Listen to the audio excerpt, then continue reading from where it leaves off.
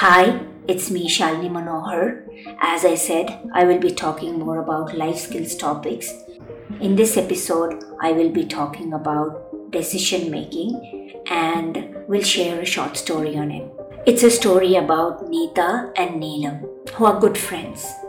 They see an ad of a drawing competition happening in a nearby school.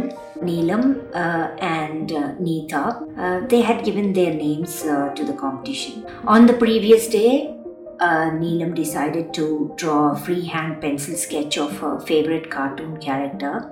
Neeta decided to do a mandala art. Both of them practiced it well. The day of competition arrived, they sat in their allotted places and started to draw. Neelam in the beginning was sure of her preparation. However, when she saw other kids around, she felt that everyone was drawing better than her.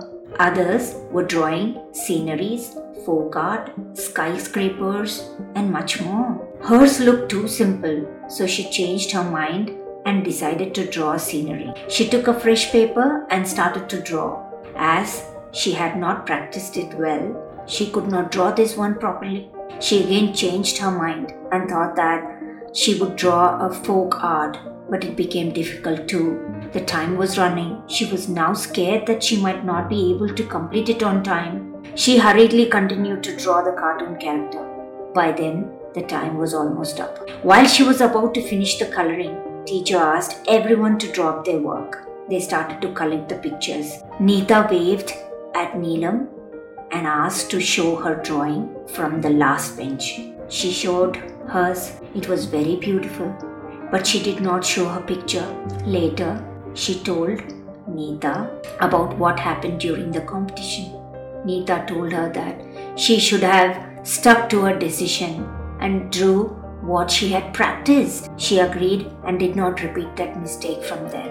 So I feel that decision making is very, very important in life, and not compare with others or feel low when they see others doing better than them. I hope you like this story.